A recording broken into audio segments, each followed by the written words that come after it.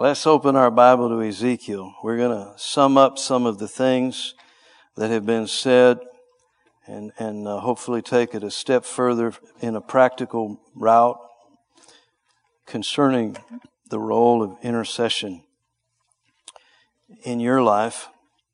I want to be real strong about it. And we've had a couple different people ask the question, how many of you are intercessors? And often we'd only get 2 or 3 people to raise your hand. But I want to be real bold. We're all intercessors. We're all intercessors because God seeks us to be an answer in circumstances that are unique to each of us. There'll be things you pray about that'll never come up on my radar. Things within your sphere of authority. Things within your responsibility. Things within the desire of your heart. You know, it doesn't surprise me at all if God has Pastor David Landis up at night praying for Novosibirsk. But he didn't wake Pat up about it. No, Pat might be up praying about Burkina Faso. You know, and it's important that we see that. Here in Ezekiel 22, we see God's, could I use the word, God's desperation? It says in verse 30, I sought for a man among them that should make up the hedge and stand in the gap before me for the land, that I should not destroy it. But I found none. See, whenever you talk about the judgment of God, you have to see the judgment of God on a balancing scale of the love of God and justice. See, God is a just God, and He even has to be just towards the devil. See, if God's not just, He'll be the one guilty of sin. He can't let the guiltless off. Not unless someone comes with an atonement. Not unless someone comes and stands in the gap and intervenes, which is the root meaning of intercessor. So God here, He's saying, look, it's come to the point where it's not just to withhold judgment. The grace of God has a limit. I don't know if people understand that. You know, thank God for His grace. Thank God for His grace.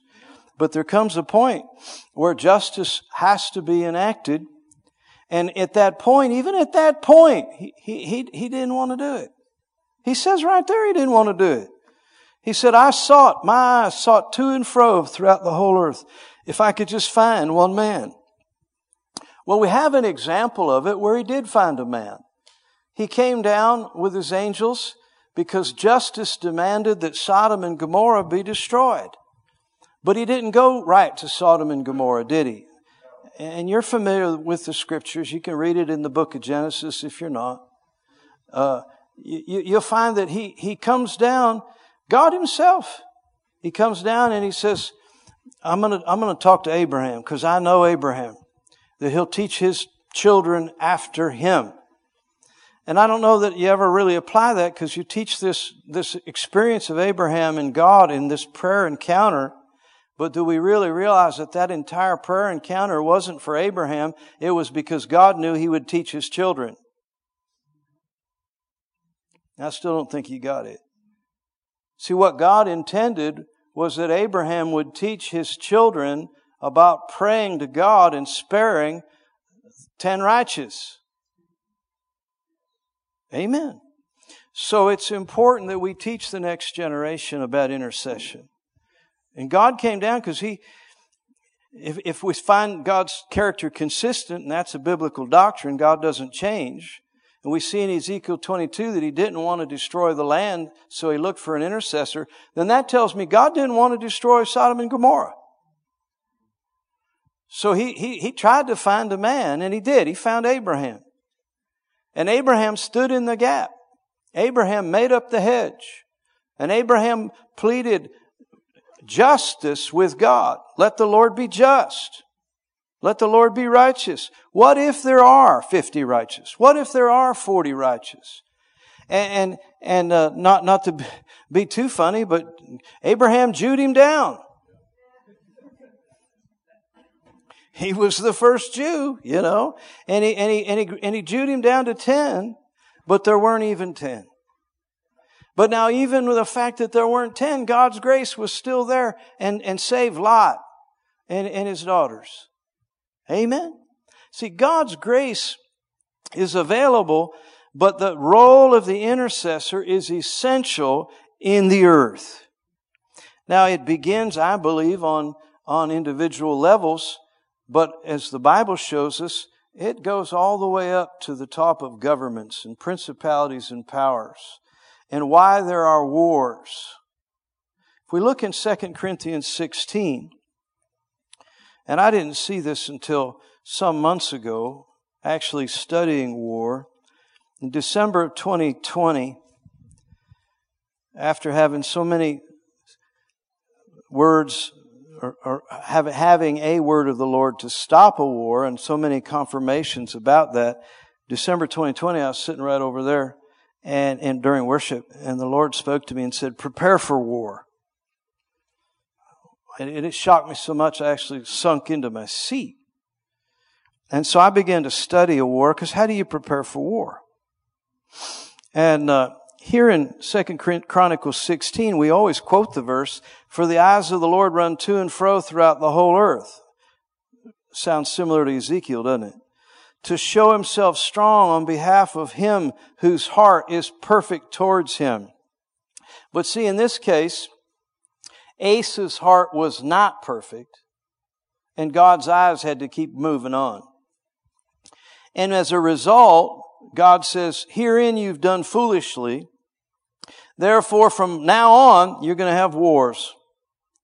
You see, before this, Asa relied on the Lord for deliverance.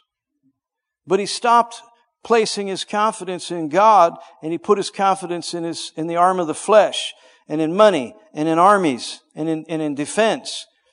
And he stopped having this walk with God that was basically comprised of dependence and intercession. And God told the whole story. Look, Asa, you had your chance. The eyes of the Lord are running to and fro throughout the whole earth to find somebody whose heart is right. And there was a period of time when Asa's heart was right. But not any longer. And he said, now, because you've done foolishly, oh, family, we don't want to be fools. Because you've done foolishly, you're going to have wars. I don't know any other verse that's as clear as this one that says the reason you have wars is a prayer failure. It's a heart failure. Well, I do believe James picked it up right from here. I don't know that any scholars brought that out or not. Maybe it's in some commentary. I never saw it, but it became real clear to me if you go over in James chapter 4, where he says, where does war come from? This is a real serious question. You know, I'm heading back on Thursday to Ukraine. They're averaging 100 soldiers killed every day, Ukrainians. We don't know how many Russians. Usually it's 3 to 1. So if 100 Ukrainian soldiers were killed, it's probably about 300 Russians. Averaging anywhere from 800 to 1,000 wounded every day. Entire cities and villages are just simply being leveled. And when I say leveled, I mean it's just level. There's nothing standing. Rubble. Nothing been like it since World War II. And actually, it looks like World War II, but the tactics are more World War I. Trench warfare. Just literally inching forward by yards. Blow out this neighborhood, level it. Street fighting. Fighting house to house. It's horror. And you look at that, and you got believers there on both sides. You got questions, why? Hanging over every conversation. And where's God in all this mess? Well, where is God in all this mess? His eyes are running to and fro throughout the whole earth. That's where God is. Where is God in all this mess? He's looking for a man that will stand in the gap and make up the hedge before him for the land, that he doesn't have to pour out wrath and judgment. And not everything is judgment. You know, I was talking to a dear brother just earlier today. He asked, it's a very intellectual question. You know, is God judging Ukraine by this war? And I said, you know, my answer is, if some evil man rapes a girl, is the girl being judged? See, not everything's judgment. Sometimes there's just evil in the earth. Satan is moving in Antichrist spirit is moving, very similar to Hitler and Mussolini and Stalin. None of these things are new. You know, just as the believers in 39 were looking at Hitler and this changing shape of Europe and how it was a crisis and it was vulnerable and civilization was in peril. Well, now we're looking at very similar situations, only it's Putin. But we're looking at vastly the same thing, but it's actually worse. Because Hitler didn't have nukes. And I could stand here and paint a really dark picture until you're trembling in your seat. And I've sat with NATO diplomats that were trembling in their seat as they told me things. But I'm not going to tremble. Because Jesus said, see to it that your heart is not afraid. Because I know His eyes are moving to and fro throughout the earth. And I know, and I learned it a long time ago, for every Pharaoh there is a Joseph. And for every Nebuchadnezzar there is a Daniel. And for every Putin there is an Armstrong. And there's a Burroughs. And there's a Landis. And there's a Hawk. Yeah. There's a Stoltzfus. See, because God's eyes go to and fro. And prior to the cross, when He found a man, He had to find that man among prophet, priests, and kings. After the cross, we're everywhere.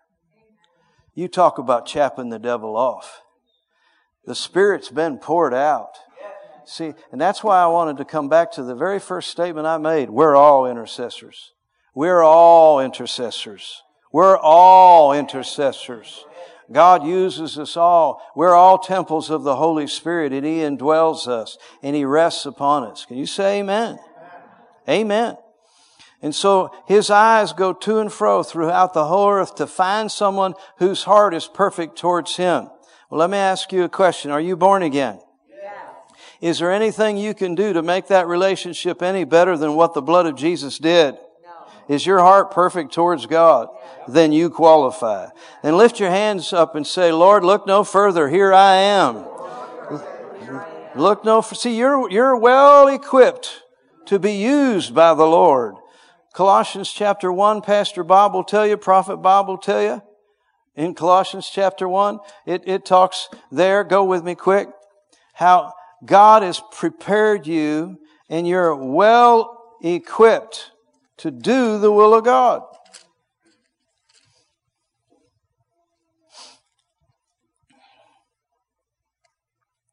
He said in verse 9, for this cause we also, since the day we heard it, do not cease to pray for you and to desire that you might be filled with the knowledge of His will, in all wisdom and spiritual understanding, that you might walk worthy of the Lord unto all pleasing, being fruitful in every good work, and increasing in the knowledge of God, strengthened with all might, according to His glorious power, unto all patience and long suffering, with joyfulness.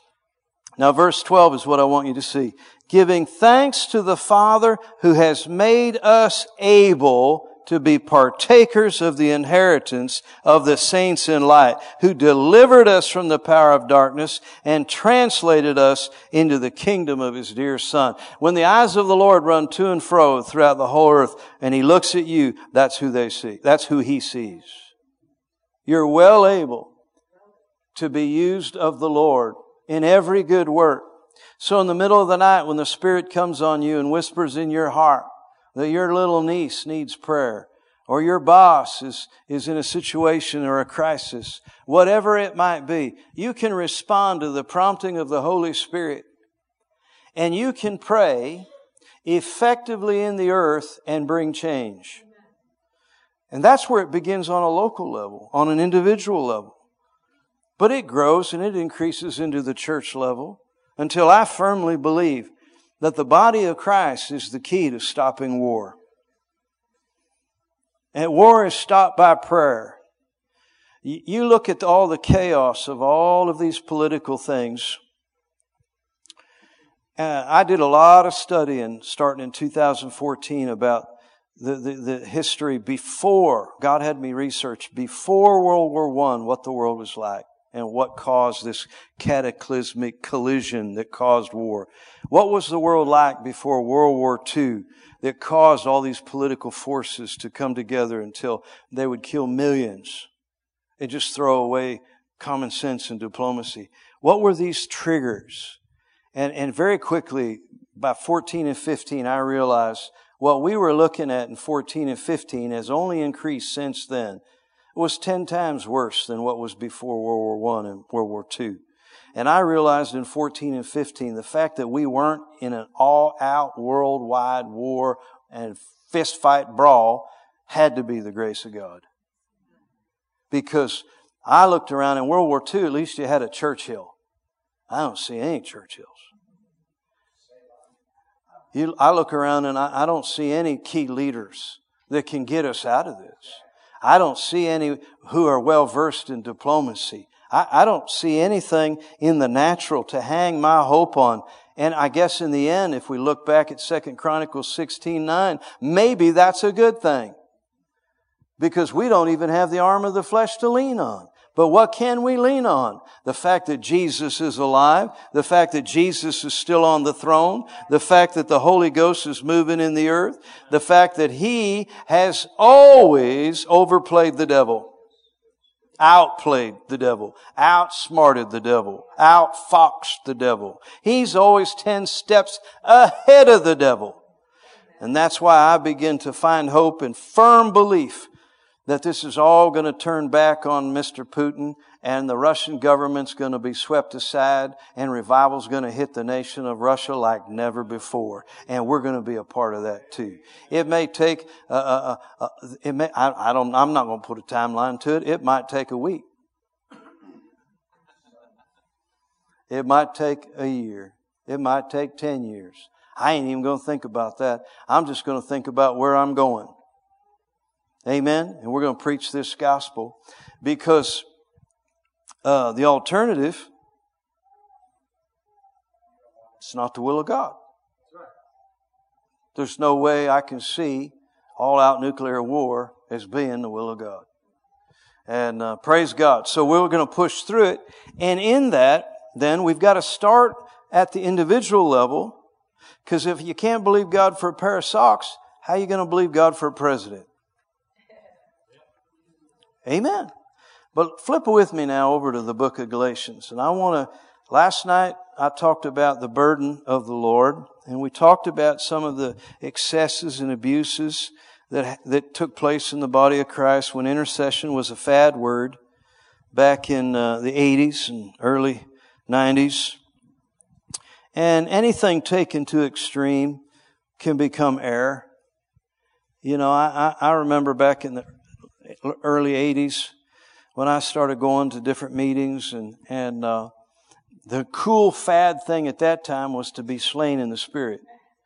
And if you weren't slain in the Spirit, there's probably something wrong with you. In fact, I remember sitting talking to my mom. She had never been slain in the Spirit up to that time. And she started feeling guilty, like must be something wrong with her. Because the anointing of God would knock somebody over that was next to her, and then they'd pray for her, and nothing would happen, and the guy on this side would get slain in the Spirit. Well, what she didn't know is both, in some of those cases, some of these guys falling down were just cons. I've been into some services, where, you lay hands on them and they're just falling down just because they want to fall down. It's just like playing games. I never did understand that. Never did understand it. But people like to draw attention to themselves, I guess. And you get into churches, I don't know if you remember it, it seems to be so rare now, we don't really even have catchers.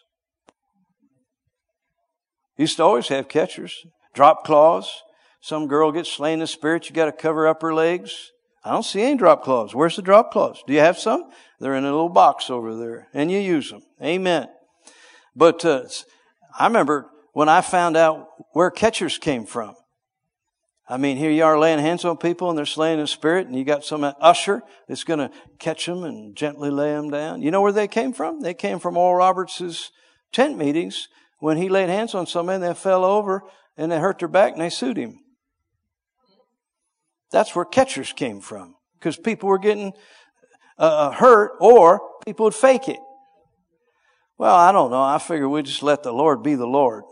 Amen. I'm not against catchers. I just don't figure you need them. I remember, Terry was there. We had a woman come forward for prayer in the Corey Community Center. And she was great with child. And there was some problem with her pregnancy. I don't remember what it was, but I mean, she had a big belly. Looked like she was ready to pop. So the husband and the wife came forward and held hands. Were you there? Do you remember that? I don't think you were there, though. That was in Corey. And we were in this community center with cement floors, tile floors. And we did have catchers. But when I laid hands on them, they didn't fall backwards. They fell forwards. I laid hands on both of them, husband and wife. They were holding hands. She had this big belly, and they fell forward. Both of them did. So I was polite and stepped out of the way. And they went right flat on her face. And I looked at it and thought, I hope it was God. I mean, I didn't push. You can't say I pushed them. Amen. Well, not long ago, I got a photo of the baby. It was a girl. And she's running the TV camera at the Assembly of God Church in Erie. Amen. That was that little baby that was supposed to have complications. Glory to God. I mean, if God's going to knock you down, let God catch you.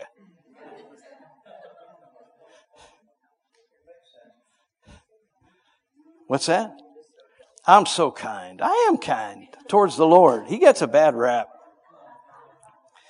Like God can't do a miracle without some catcher.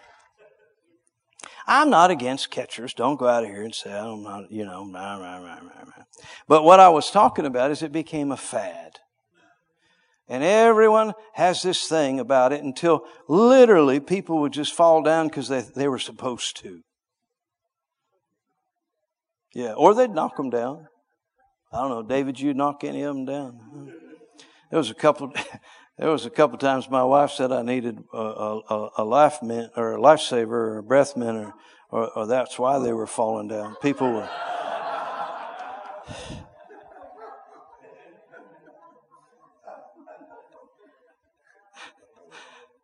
You weren't one of them, I know. I'm just going to preach over here because he's always happy.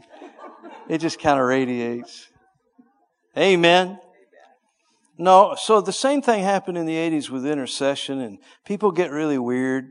They want to get closer to God, so they'd fly in an airplane because you could pray better up in an airplane.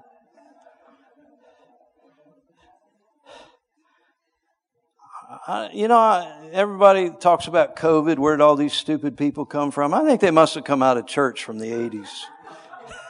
Everybody has these weird ideas. How many of you know you don't need to get in an airplane to get close to God? I mean, I'm pretty sure we're temples of the Holy Spirit, right? So there's always these extremes. But the problem, why are there extremes? I'm convinced, is the devil pushes these extremes to muddy the water so you can't see the real. I mean, I know one time as a young man, I got slain in the Spirit for like 3 hours. It was a life-transforming experience for me. I don't want to make it religious. I want to enjoy the reality of God. And God wants a real experience, relationship with you with intercession. He wants to use you in these deeper areas of taking a burden on for a person to be saved. Or for a business and an idea to be birthed through the Spirit with creativity. Or for a church to be birthed and born in the Spirit. Or for the very character and holiness of God to be born again or birthed again in an individual who's backslid. But it takes an intercessor. One of the greatest books you can read to really see this is the autobiography of Charles Finney. But you want to get the right one. Because the one that was released after he died had been edited. And on into the early 90s, 2 students found the original manuscript in England, and they realized that the autobiography of Charles Finney had been edited. So they republished it, and everything that had been taken out, they put in big black print. And you can flip through and see everything that was taken out. And you just flip through it, and most everything that was taken out was about intercession. And Finney talking about how he would lay on his face and groan in the Spirit, and he couldn't stop himself from groaning. One was he was talking about how he was preaching and the joy of the Lord hit him, and he began to laugh so uncontrollably he became embarrassed, so he went and stuck his head in the fireplace. There was no fire. It was in the summertime. But he went and stuck his head in the fireplace because he didn't want to see people to see him laughing uncontrollably. He couldn't stop from laughing. You ever heard of that before? See, we think it's new. This is back in the mid-1800s. And of course, he also had a prayer partner by the name of Daniel Nash. And Daniel Nash would be led by the Spirit to go to a city. He didn't even know Finney was going to show up. And he would rent a room. And he would lay on his face and pray and groan. And one of the first things he did, this was interesting, Nash would go into one of these cities. And when we say city, we're talking a western town at the time in New York. You know, whiskey saloons and Indian killing, drunk cowboy types, you know, not a civilized place. And he'd go into some of these cities and he'd say, and he'd talk to some of the people, the believers that were there, and he'd say, who's the most wicked man in town? Who's the worst in your town? And he'd write their names down. And he'd go up and rent a room, get on his face and pray for these men until they got saved. And he didn't evangelize them. But they'd get saved. Finney'd come to town, and the most evil man in the town had already got born again, and people are talking about the gospel.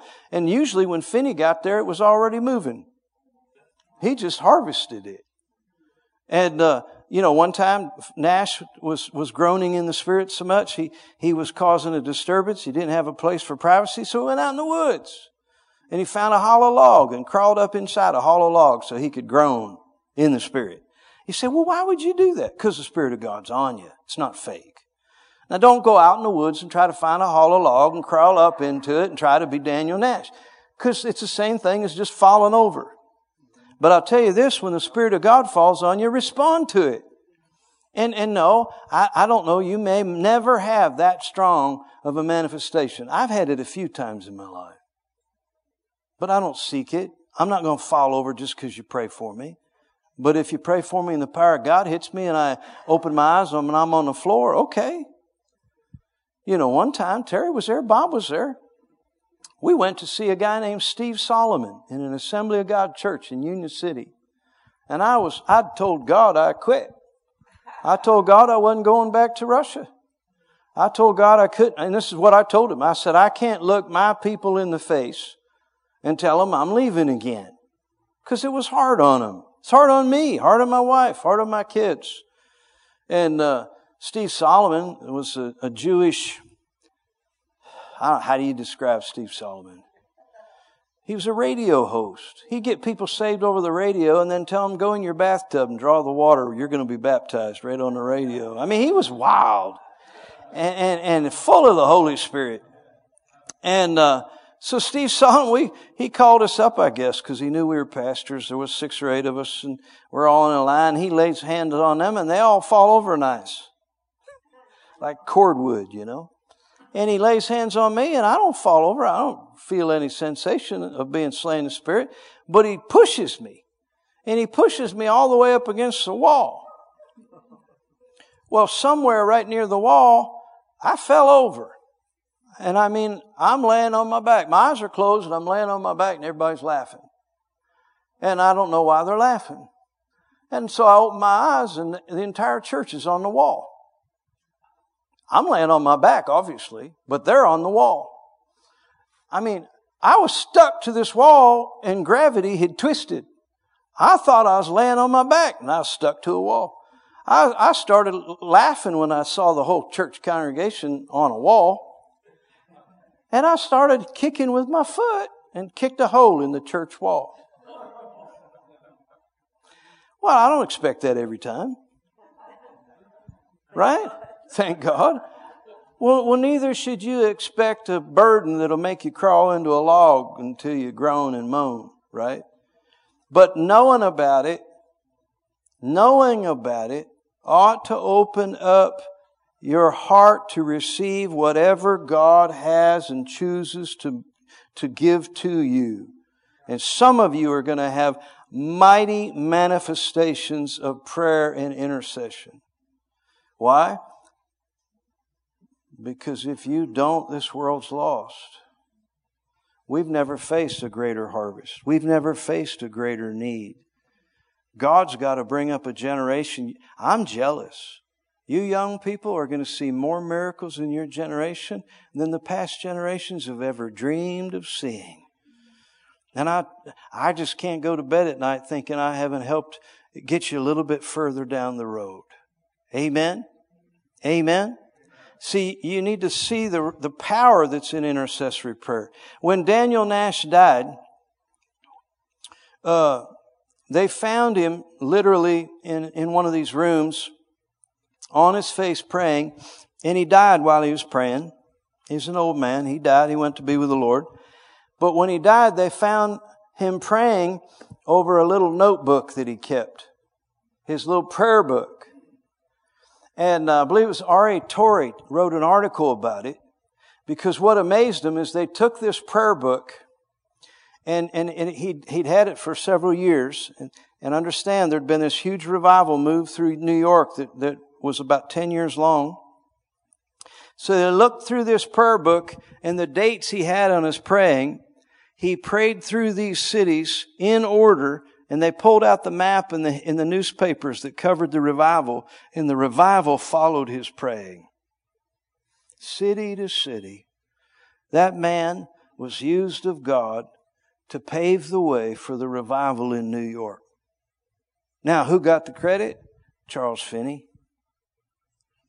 But I guess Charles Finney wouldn't have taken the credit. But just we like to make heroes out of people, don't we? How many of you know Jesus said, go to your closet and shut the door? Amen? I believe God will use us all in tremendous levels. And He'll give you burden for specific things. Here in Galatians 4, verse 19, I want you to see something Paul said. Seems like he just said it in passing. Well, that in itself is important. Because anything you just kind of say in passing, the only way you can do that is you're making the assumption they understand it. Like if I'm preaching and I say no PDAs, I just assume everybody knows what a PDA is. Y'all know what a PDA is? Because Karen doesn't. Well, she does now. She never heard it before. But I just assumed everybody knew what a PDA was, a public display of affection. So when you say something offhanded or in passing, what you're doing is making an assumption that people know what you're talking about. And here in Galatians 4:19, Paul says this just in passing. It's just inserted between his argument as if he expected everybody to know full well what he's talking about. My little children, of whom I travail in birth again until Christ be formed in you. Now everybody in Galatia understood what he was talking about, but I found out that we're really kind of far behind on some of this. Notice what he said. He said, first of all, my little children, of whom I travail in birth. There's something about travail. Now that word itself, you follow it out through the Bible. It's the word that you would use when a woman gives birth. She's in travail. She's having contractions. She's in the heat of it. You know, we're talking about the pain. We're talking about the pressure. We're talking about the time. It's time to give birth. And her whole body's responding. And I'll tell you what, they change. My lovely, lovely wife with our first child, when she was in travail for how many hours? 8 hours. You know, I'm trying to comfort her, and these burning coals of fire looked at me and said, "Don't touch me." How many of you know what I'm talking about? Travail's serious stuff, man. Men, you just step back and walk in love and smile and go boil water.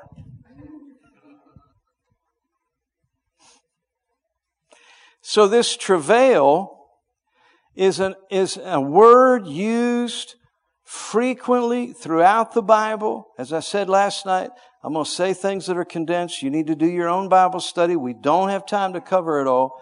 But travail is a word used over and over in relationship to prayer and intercession. And what's he saying here? My little children, of whom I travail. Well, how many of you know Paul was a man, so he's not talking about natural childbirth. How can a man be talking about giving birth? He's travailing in prayer, right? But then he goes on, he says, travailing in birth again until Christ is formed in you. Now I'm just going to address one of the issues of a lack of spiritual growth in churches is not teaching. It's praying. Paul did not say, my little children, of whom I'm going to teach you more and more and more until Christ is formed in you. Now don't go off and say what I didn't say. I am a teacher. I'm never going to pull back on the authority of God's Word or the importance of God's Word. But I am going to say we've got an absence of prayer. And that's why we have weak Christianity. I'm convinced part of my spiritual strength was always because of the prayers of my mother and my grandmother. And probably others that I'll never know who they are till I'm in heaven. Thank God they were praying for me. I know my youth pastor was praying for me. He was praying, God, give me somebody to disciple. And he looked among his youth group. I wasn't even in the youth group. I was a hellion that my mom drugged me to church. And he was praying, Lord, give me a young man to disciple. And he'd say, is it this one? No. And the Lord would say, disciple Dale Armstrong. And he said, get thee behind me, devil. But finally he submitted to the Lord. He started praying for me. Well, what's Paul saying here? My little children, of whom I travail in birth again. So there was a first travail and there was a second travail. The second travail was to form the character of Christ in the person. Well, then what's the first travail? Do you ever wonder why it's called a new birth? Do you ever wonder what's the difference between a new birth and a conversion?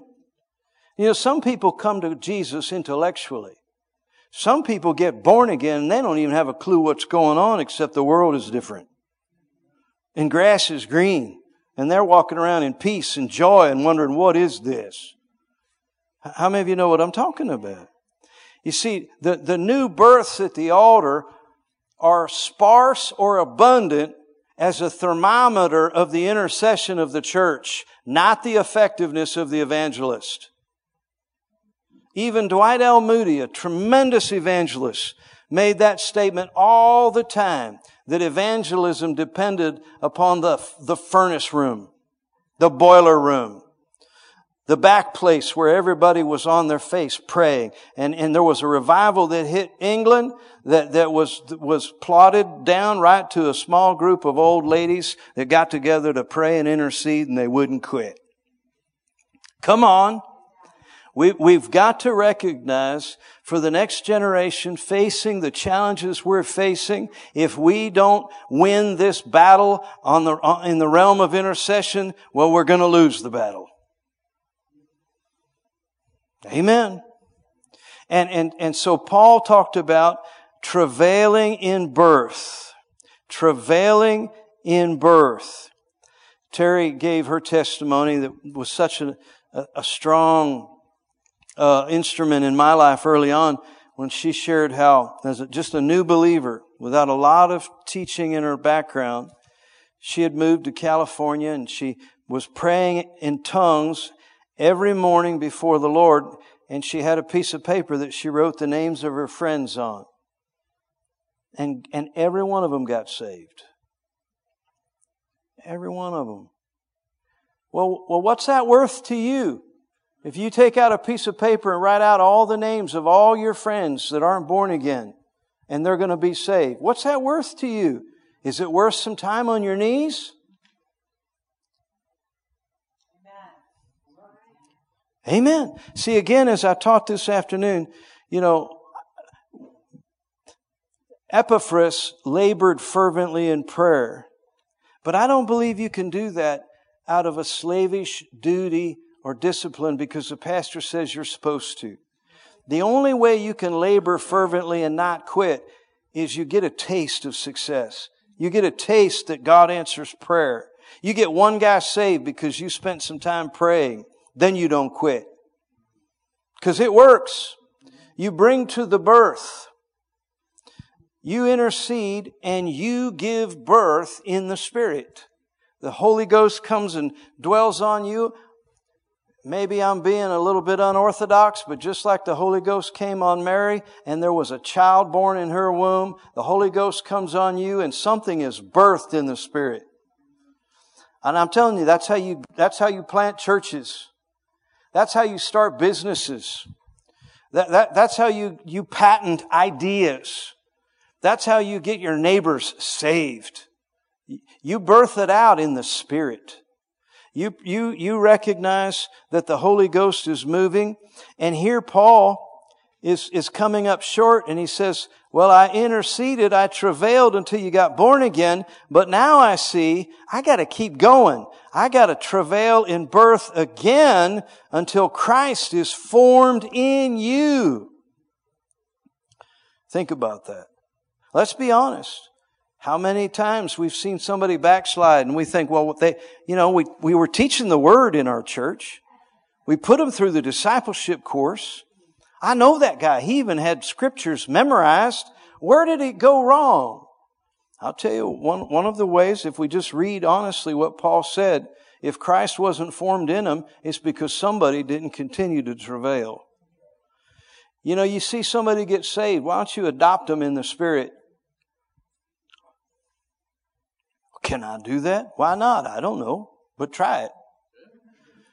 Stick their name on your refrigerator. Terry and I, we pastored our first church, and Mary Rattan took our picture and put it in her Bible. She said, I'm praying for you every day. I don't know if God told her to do it or she told herself to do it, but she did it. And I know it had a huge impact on my ministry. Had a huge impact on our children. Had a huge impact on the church. Amen? Take the initiative and say, I'm going to give birth to a miracle. Go with me over to Isaiah 66. I had such a desire when I got saved to preach the gospel, and it was blowing up on the inside of me. So the Methodists put me through a course.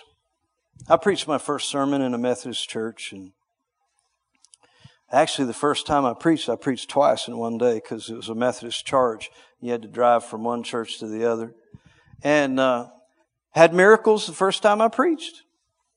There were several people in both congregations that were insomniacs, and they all went to sleep. I mean, I knew I had a miracle ministry right from the beginning.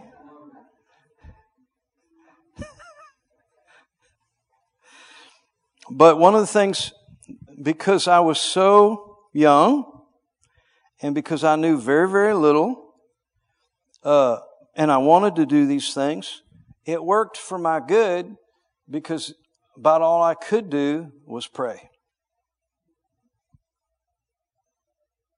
That's a good thing. When you're insecure, you don't have the confidence, you don't have the experience. I didn't have any stories to say or to tell. People talk about, I like Pastor Dale's preaching. He's got these cool stories. Well, you ought to listen to some of these old sermons. I ain't got no stories. I just say, turn in your Bible, read the scripture. Isn't that good? Let's look at this scripture. That one says the same thing the first scripture says. That's good too. Let's go over to this scripture. I didn't have any stories to put in between. But some ways that's even better because I preached a whole lot of word. Amen. And, but boy, I didn't know what to do, so I would pray. And during that whole period of time, I somehow accidentally learned to birth the sermon. to birth the meeting in my spirit and get before the Lord and groan. Yeah, groan. I'd pick it up like it was an object. Could feel it. I did the same thing with my business, especially when I was going down. I was in debt. It was a horrible situation. I thought I was going to lose it. So I just got so desperate. I didn't know you could pastor your business like you could pastor your church. I didn't know that I could take my business like it's a ball in my spirit and bring it to the throne of God just like I could the church. And pray and meditate on the Word. And I got an answer and got delivered. Amen.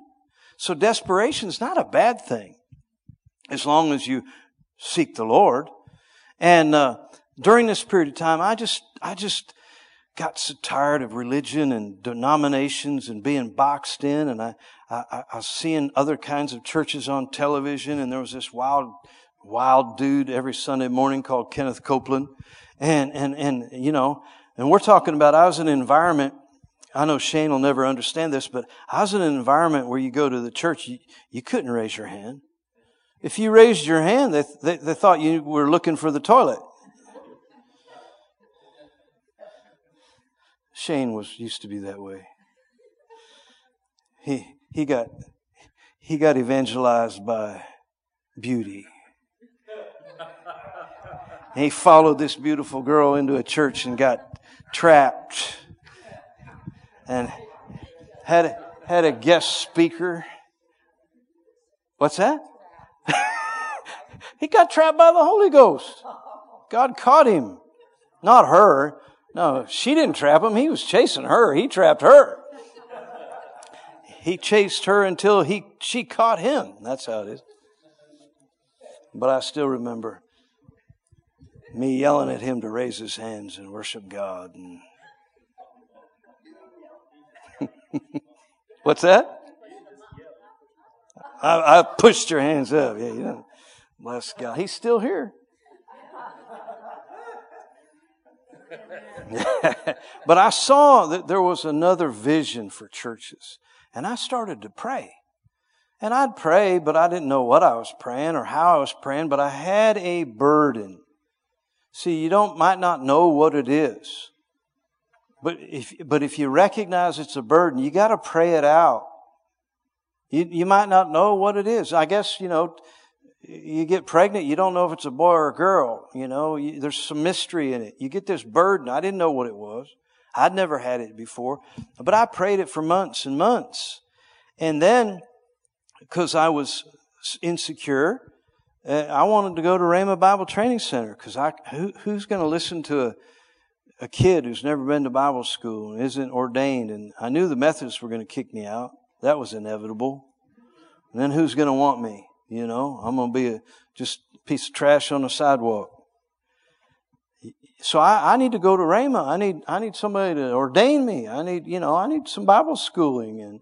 And I went out there and the first day I arrived at Rhema, I'm standing in Brother Hagin's office. And my cousin opened some doors and I'm like, this is what I want. And the Spirit of God came on me. He says, this is not what I have for you. I never called you here. Go home. I was crushed. It's like I had this my dreams were this big balloon and God gives you a pin. And I went to God and said, I just don't understand this. I want to stay. You ever argue with God? I mean, it's a waste of time. It's like arguing. You ain't going to win, right? It's like some of you men trying to argue with your wife. What on earth are you? Just forget it. You girls really just don't respond. When I give you a wide open door of opportunity, man, I keep trying to pull them out. But so the Lord said, you got to go back because you're responsible. And I didn't know what I was responsible for. Now later He gave me 7 things. But in the spring, when He immediately told me to go back, He took me to Isaiah 66. Look here. Let's start in verse 8. Who has heard such a thing? Isaiah 66:8. Who has heard such a thing? Who has seen such things? Shall the earth be made to bring forth in one day? See, what he's talking about is it takes a season to bring forth. You plant in the spring, you reap in the fall. Well, what if you could plant and reap in one day? Aaron Ray'd make a lot of money. If you could plant and reap in one day. Shall the earth be made to bring forth in one day? Or shall a nation be born at once? For as soon as Zion travailed, she brought forth her children. Shall I bring to the birth and not cause to bring forth? See, there's no stillborns in intercession. So you're going to begin to pray and get the birthing in the Spirit. You're also birthing responsibility. Shall I cause to bring forth and shut the womb? The implied answer to that is no in both cases. And what the Lord showed me is, son, you've been laying out on your face. You've been praying. You've been interceding for a church. And you've brought it right to the point of birthing. And then you run away, and here you are. So when I went back, the week after I came back in October of that fall, we started Grace Fellowship in Titusville, Pennsylvania. The very first service was in Hazel Keys' house. The very first service, we had a guy come in late. I was sitting on a couch. I preached from the couch. Terry was on my left. It was a little love seat. And there was nowhere for him to sit, so he sat down on the floor with his back against the armchair of the couch. His name was Bruce Latibue. And I preached on the baptism of the Holy Ghost. That was the first sermon. And I said, anybody want to be filled with the Holy Ghost? And Bruce looks up like this and says, I do. So I didn't even have to get up. I just put my hand on his head. And he started speaking in tongues. That was the first service. How come it happened like that? Because something got birthed in the Spirit.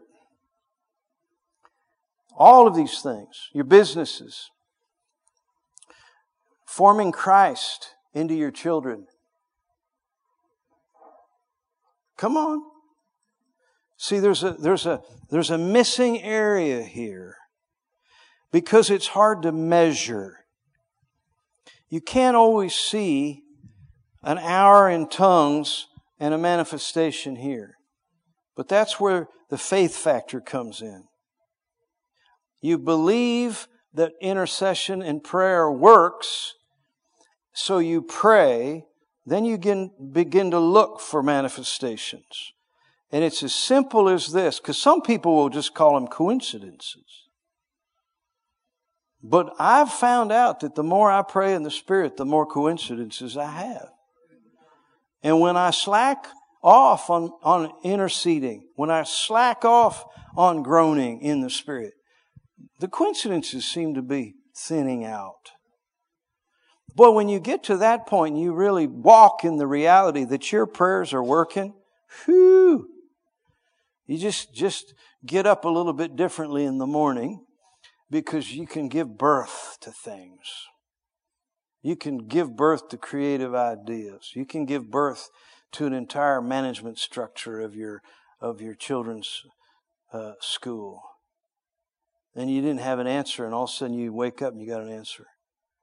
You can pray and birth churches in cities you haven't even been in yet. Or what God sent me many times to cities. You know, I've preached all over the world, but there's 6 or 8 cities I still have never preached in, but I've prayed in them. God sent me there just to walk the streets and pray in the Spirit. Pray in the Spirit.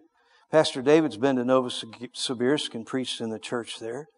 And part of that, I got to preach the very first service of that church when they started it.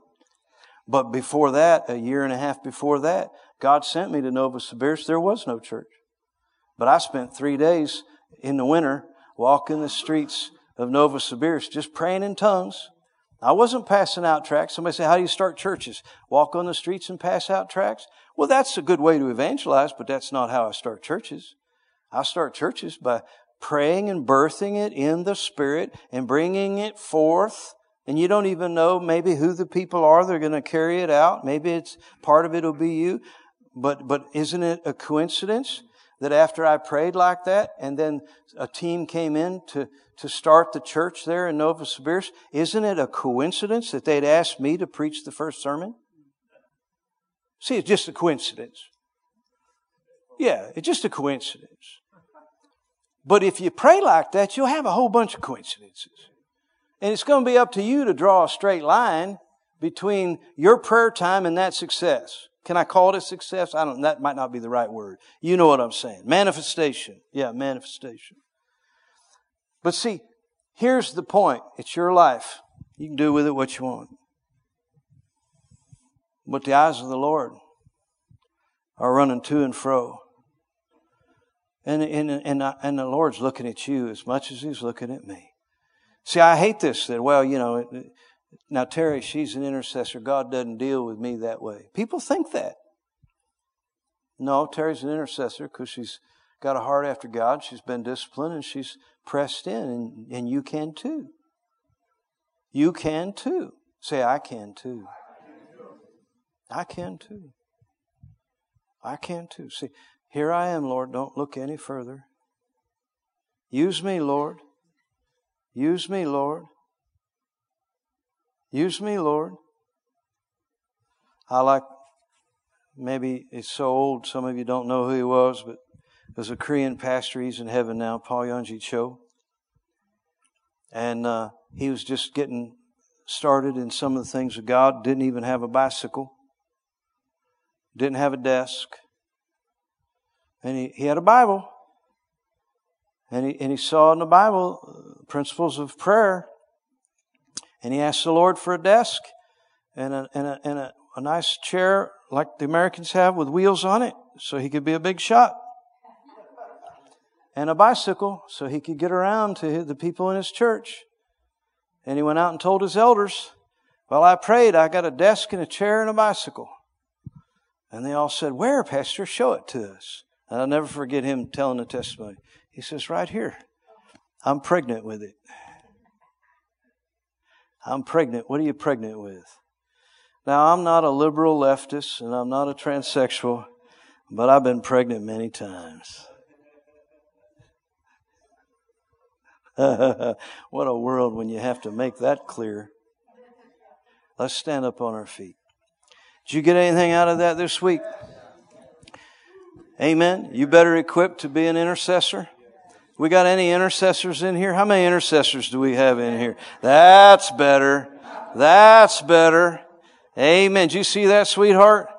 That's better. Amen. Bob, come and pray for us. You can prophesy too. You could preach. This is my best friend. I love you, buddy.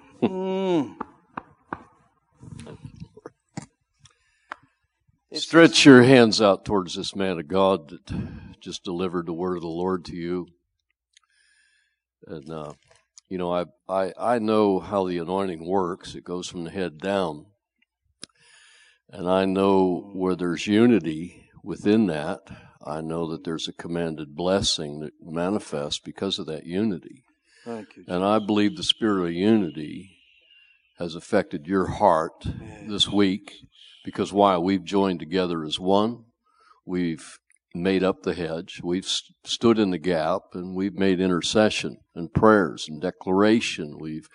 We've done the things that have been upon our heart, and I believe the Lord is well pleased with each and every one of you that have totally given yourself over. So I just want to encourage you. So right now, in the name of Jesus Christ, Father, we just lift up this apostle of God to you. We want to thank you in the name of Jesus Christ. Lord God, for the revelation you've given him, for the insight, for the directives. Lord God, for the divine purpose and intentions of your heart that you have placed within him. So, Lord, we as the great armada, we stand in unison. We thank you for the angelic beings that you've given charge over him to protect him and keep him in all of his ways. We thank you, Father, that no weapon ever formed against him or his household or the ministry here of Armada will ever prosper. That everything the enemy has intended, the plans are broken right now because no weapon formed against them can prosper, and every tongue that rises against them, that includes judgment, guilt, shame, condemnation, and pain. That includes sickness and disease and poverty. That includes every aspect in the name of Jesus Christ of demonic witchcraft, of negativity, and those things are broken right now in the name of Jesus Christ. Word curses, you're going to die, you can die right now, dead to the ground in the name of Jesus. So Father, we just give you praise right now. We give you praise for victory. We give you praise right now for the insight to be in the right place at the right time, doing the right thing with the divine utterances of the Lord. I thank you for the favor that you placed upon him. I thank you for the open doors that you've given him. I thank you, Father God, for the influence that you'll use him by the anointing of God that will open doors that no man can close, will produce favor beyond his wildest expectations. And Lord, we stand with him in the name of Jesus Christ for that which he has declared and decreed over this week. And Lord, we bless you. We do. We bless you, Lord Jesus. So Father, we're asking you for your strength. We're asking you for your strength for him and his wife in the name of Jesus Christ. And Lord, we stand together as Armada with them.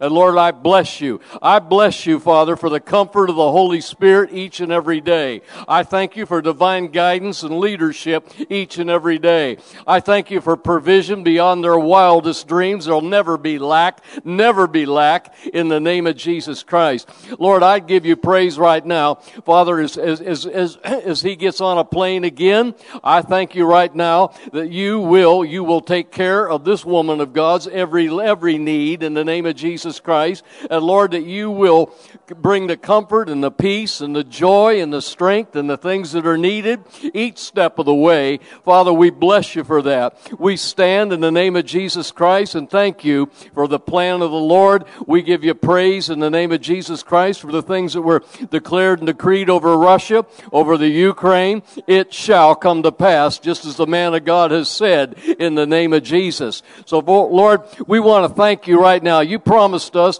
where 2 or 3 of us are gathered together in your name, you're in the midst of us. And Lord, we thank you for that in the name of Jesus. Now, let me pray for you. Father, in Jesus' name, I thank you for every man, woman, boy, and girl in this house. And Father God, those that are not here this evening, that have been here, that Lord have received by the Spirit of God that which you have imparted into them. I thank you for the impartations and the stirrings of the Holy Spirit that have been caused and manifested in their hearts. I thank you for the spirit of prayer that has rested in this house and has increased by greater degrees than we've ever seen it in the past. Lord, I give you praise that each and every one will be willing and obedient to do that which you show them each step of the way, that you will direct their pathway, you will direct their prayer life, and Lord God, that they will cause manifestations of great grace, of great power, and demonstrations of the Holy Spirit each and every step of the way. I thank you right now for a fresh anointing upon their eyes to become seers in the kingdom of God. Lord, I thank you right now, Father, for an anointing to come upon their ears, that they'll become more sensitive than ever before to the Spirit of God, to His leading, to His directives, and to His assignments that He gives them. Lord, I bless you right now for the stirring of the gifts of God and for the release of the power gifts to come forth through this great congregation here in the name of Jesus. I thank you for the utterance gifts, that there's a stirring right now. A word of wisdom, word of knowledge will become in an increased capacity upon them. I thank you in the name of Jesus Christ. Lord God, you hold no good thing back from any one of them, that you will show them your goodness in the land of the living, and you will use them to shift and to change what needs to be shifted and changes in each day ahead in the name of Jesus Christ. So Lord, I thank you for fresh fire, a fresh anointing upon them. I thank you for showing them how to orchestrate their day to be in the right place at the right time and be able to give their time to you as you come upon them and you reveal truth to them. You reveal the secret things to them and you give them the assignments as they pray through. Father, we will see, and we give you praise praise right now for manifestations of victory through all that's been said, all that's been done, all that's been done in your life here today and throughout this week. Father, we bless you for them. Lord, we give you praise in the name of Jesus Christ for all that you've done here. We thank you that the entrance of your word has brought light. We thank you, Lord, your word will not return void. It shall accomplish, and it is accomplishing that what you sent it for. And Father, we bless you in the name of Jesus. Amen. Woo!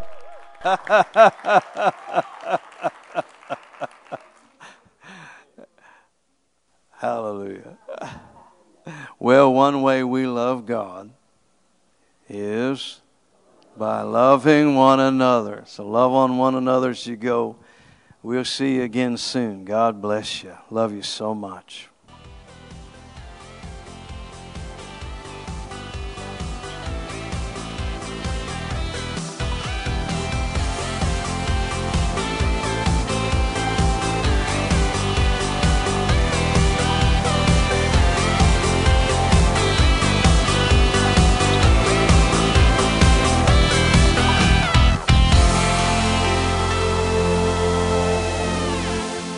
Who are all these new people, John?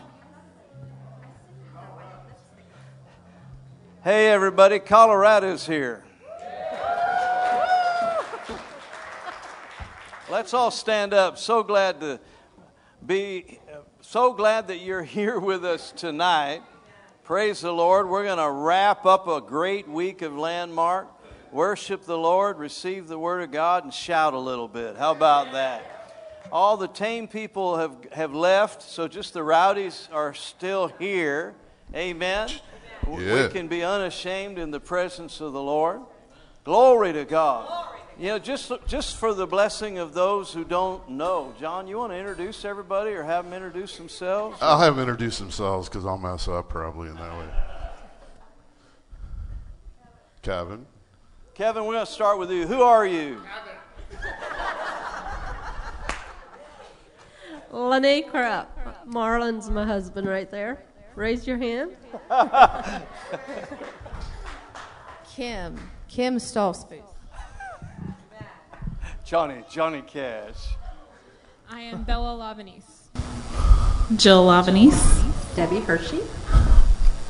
Otter Stolzfus. Kevin Krupp. Taylor Stolzfus. Weston Krupp. Sandy Burkholder. and me. And did they do a great job this week leading us in worship? Thank you so much. And some of the worship team out here, God bless you. Amen. Let's lift our hands and worship Jesus. Amen. Hallelujah. Amen.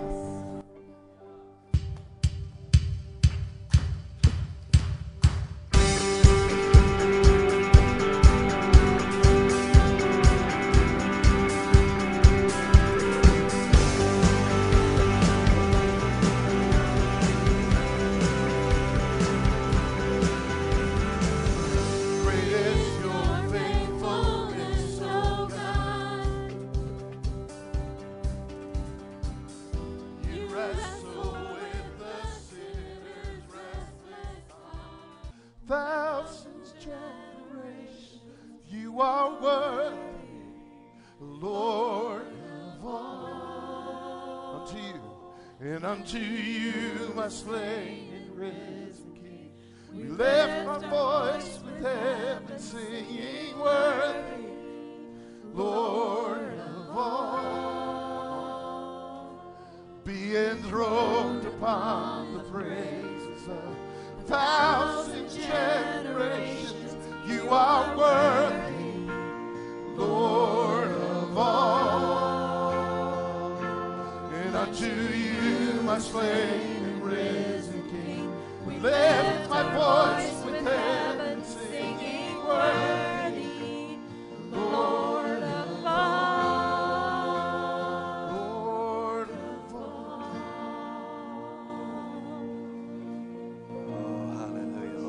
Lord of all. Worthy, worthy, worthy is the Lamb that was slain. Worthy is the Lamb. Worthy, worthy, worthy is the Lamb that was slain. Worthy, worthy, worthy is the Lamb that was slain. Oh, Arana Sasiri Arana. Worthy, worthy, worthy is the Lamb. Malana riri alana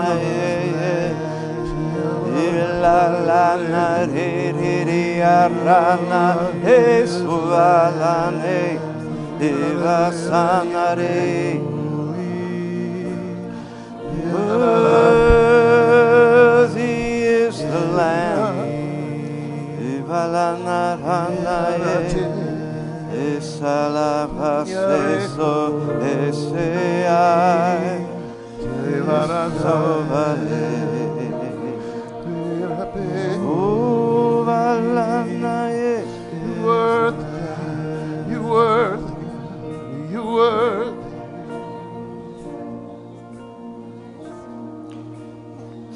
Great and marvelous are thy works, Lord God Almighty.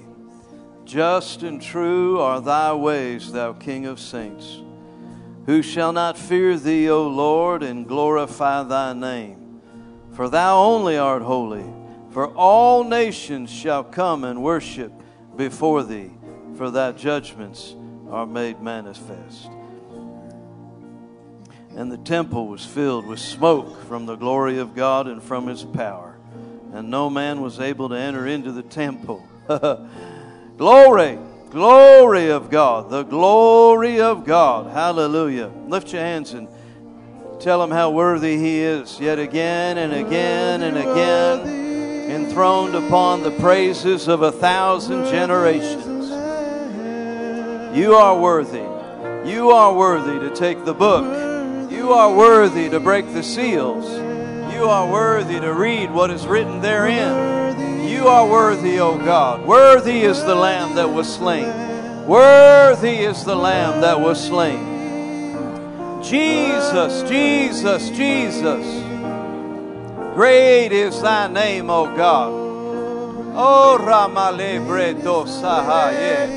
Hallelujah! Hallelujah. Hallelujah!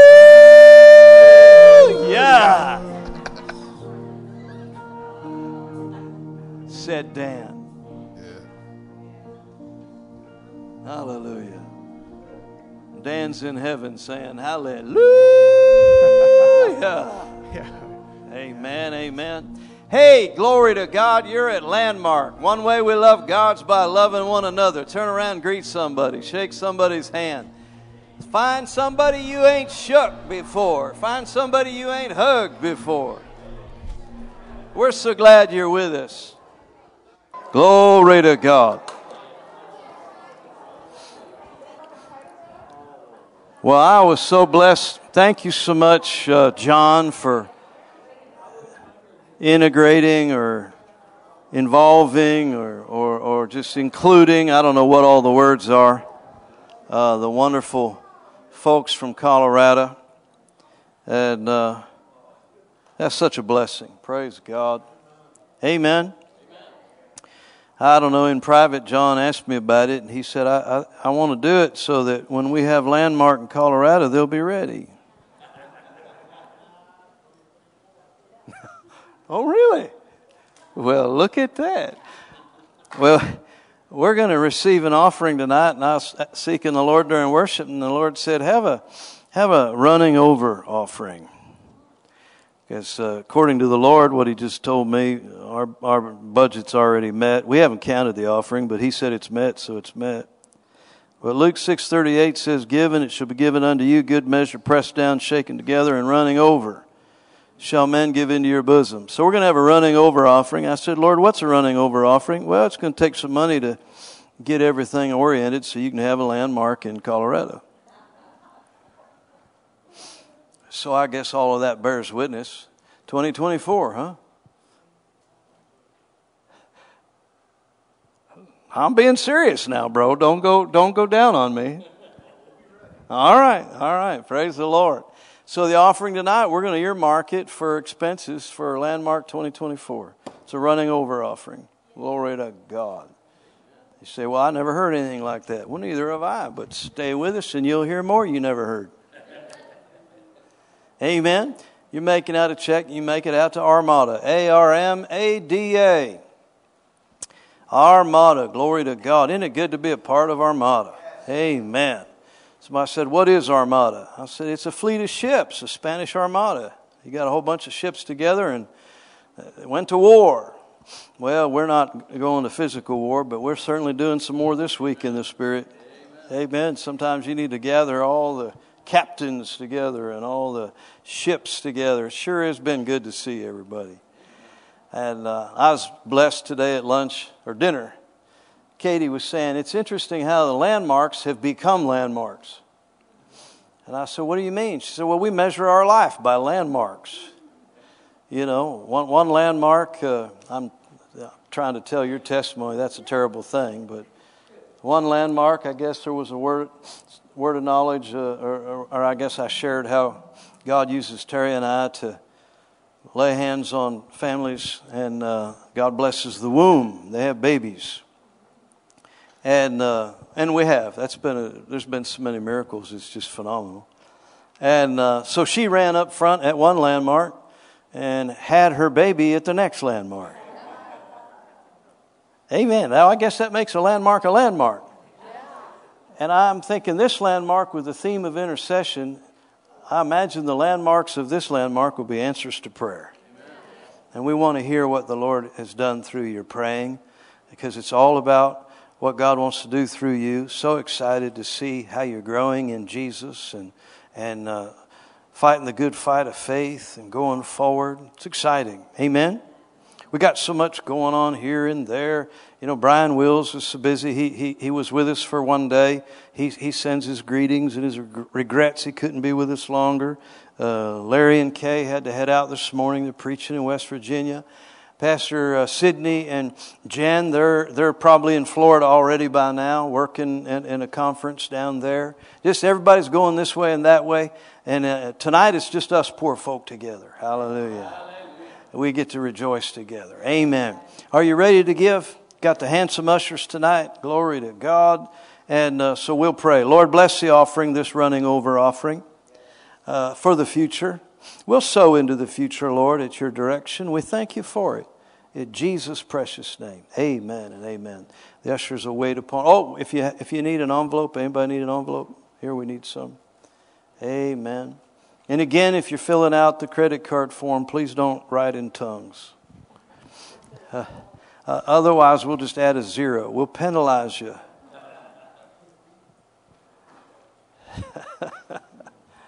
Amen. No, we won't. I'm joking.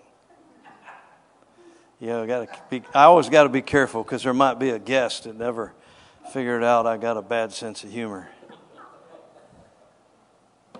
Amen. Well, while you're doing that, and then the ushers will wait on the people, we do have some announcements. Tomorrow, noon to 3, Saturday, at Amos Herr Park. The youth and young adults, anybody going into 8th grade up to 20-somethings. So I guess that's 29 3/4. We're going to be doing the youth and young adults will be having a full contact Dutch blitz. I'm glad you know what it is. I don't. Ultimate frisbee, spike ball, basketball, and football. Cold water will be provided. Bring snacks if you want them. Amen. So praise God. Young people, let her rip. You still have energy left, go for it. I'm going to sleep tomorrow. Amen. That's real honest. Amen. We've been having a good week, though. Praise God. Trust everyone's healthy and happy and whole. Amen. Glory to God. Hasn't it been good? Thank you so much, Miss Debbie. Where are you hiding? There she is. Everybody give Debbie a hand clap. She put this whole thing together, as she does every year, and she's organized so many wonderful people who have fed us more food than we deserve. Amen. Thank you so much, everyone. Give them a hand clap. Everybody prepared.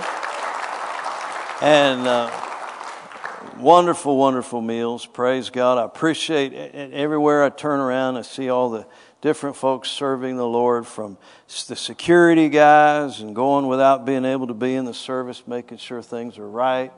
You know, we got our soundboard, we've got the worship team, we got Pastor Bob over here that I don't say enough good about.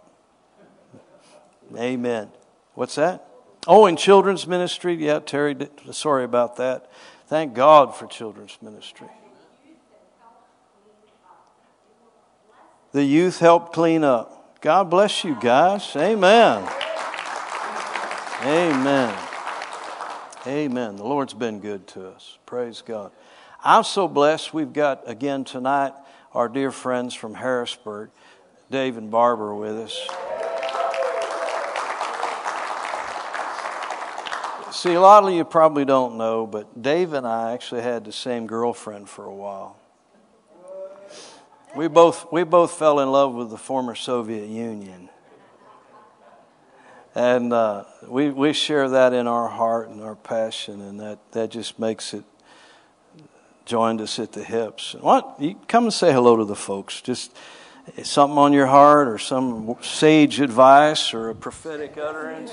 It's always good to be with Pastor Dale and the family of God here at Church of the Word, and it's just, I don't know, I feel at home here. You've made me feel at home for many, many years, and like I said, we had the same girlfriend for many, many years.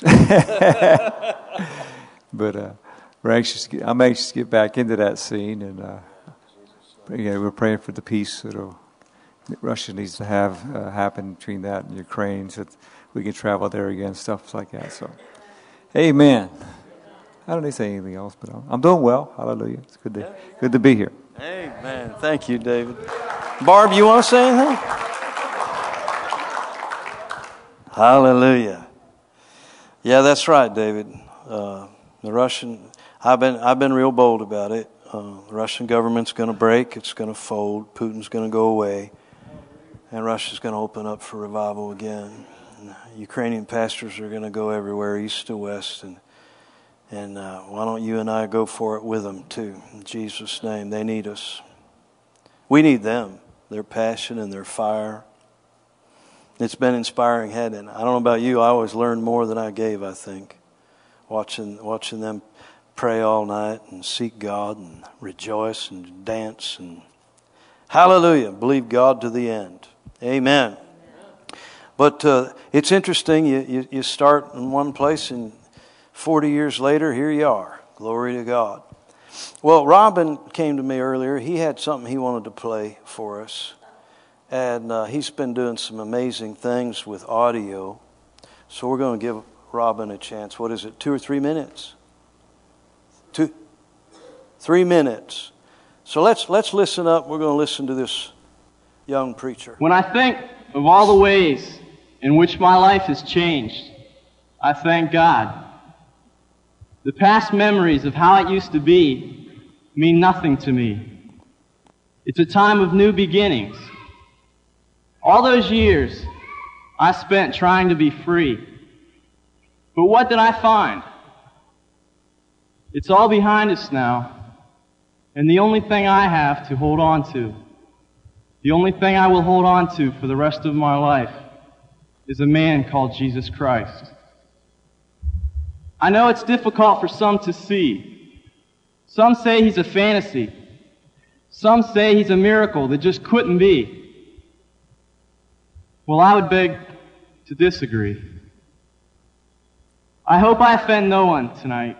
None of you guys. It's been 12 years. Right now I'm scared out of my wits. But the things I say are not for myself. I speak all this for your sake, and for the sake of whose I am. I could talk all night, till I got blue in the face. But when everything is cut and dry, when it all comes down in the end, it would always come back to what happened on Calvary. where they put a man on a cross and hung him by nails. You say you've heard it all before. You've heard lots of preaching so many times. But I wonder, have you ever given him the chance to prove himself? He's real. He stands at the door. Behold, I stand at the door and knock. If any man hear my voice and open the door, I will come into him. I've wanted to say all the right things. I sat around home today and thought up clever lines. But when I finally began to realize that I would only be able to say a few things, and maybe only a few things would ever remain in your hearts and in your minds, I realized that the best thing I could tell you is God loves you. And He sent His only Son as living proof. The best thing I can say is God loves you. Come to Jesus. I pray to God you'll find out before it's too late that you need another life. Someone has to pay the price. You can pay it yourself, or you can let someone else. The saddest part is that most people don't find out until they're half dead. Either someone they love leaves them for someone else and their entire world is crumbled. Or maybe they face death for the first time. Or maybe some morning you wake up in a hospital, and for the first time in your life the circumstances will force you to ask the question, why? What's it all about? Why am I even alive? Ask the questions tonight, please. And God bless you. And God be with you. Every one of you. What is that, Robin? That recording. That's 40 years ago at my graduation. High school graduation. That was me. So he shocked me a little bit. He wanted to play it. So you want to hear a squeaky voice of an 18-year-old kid?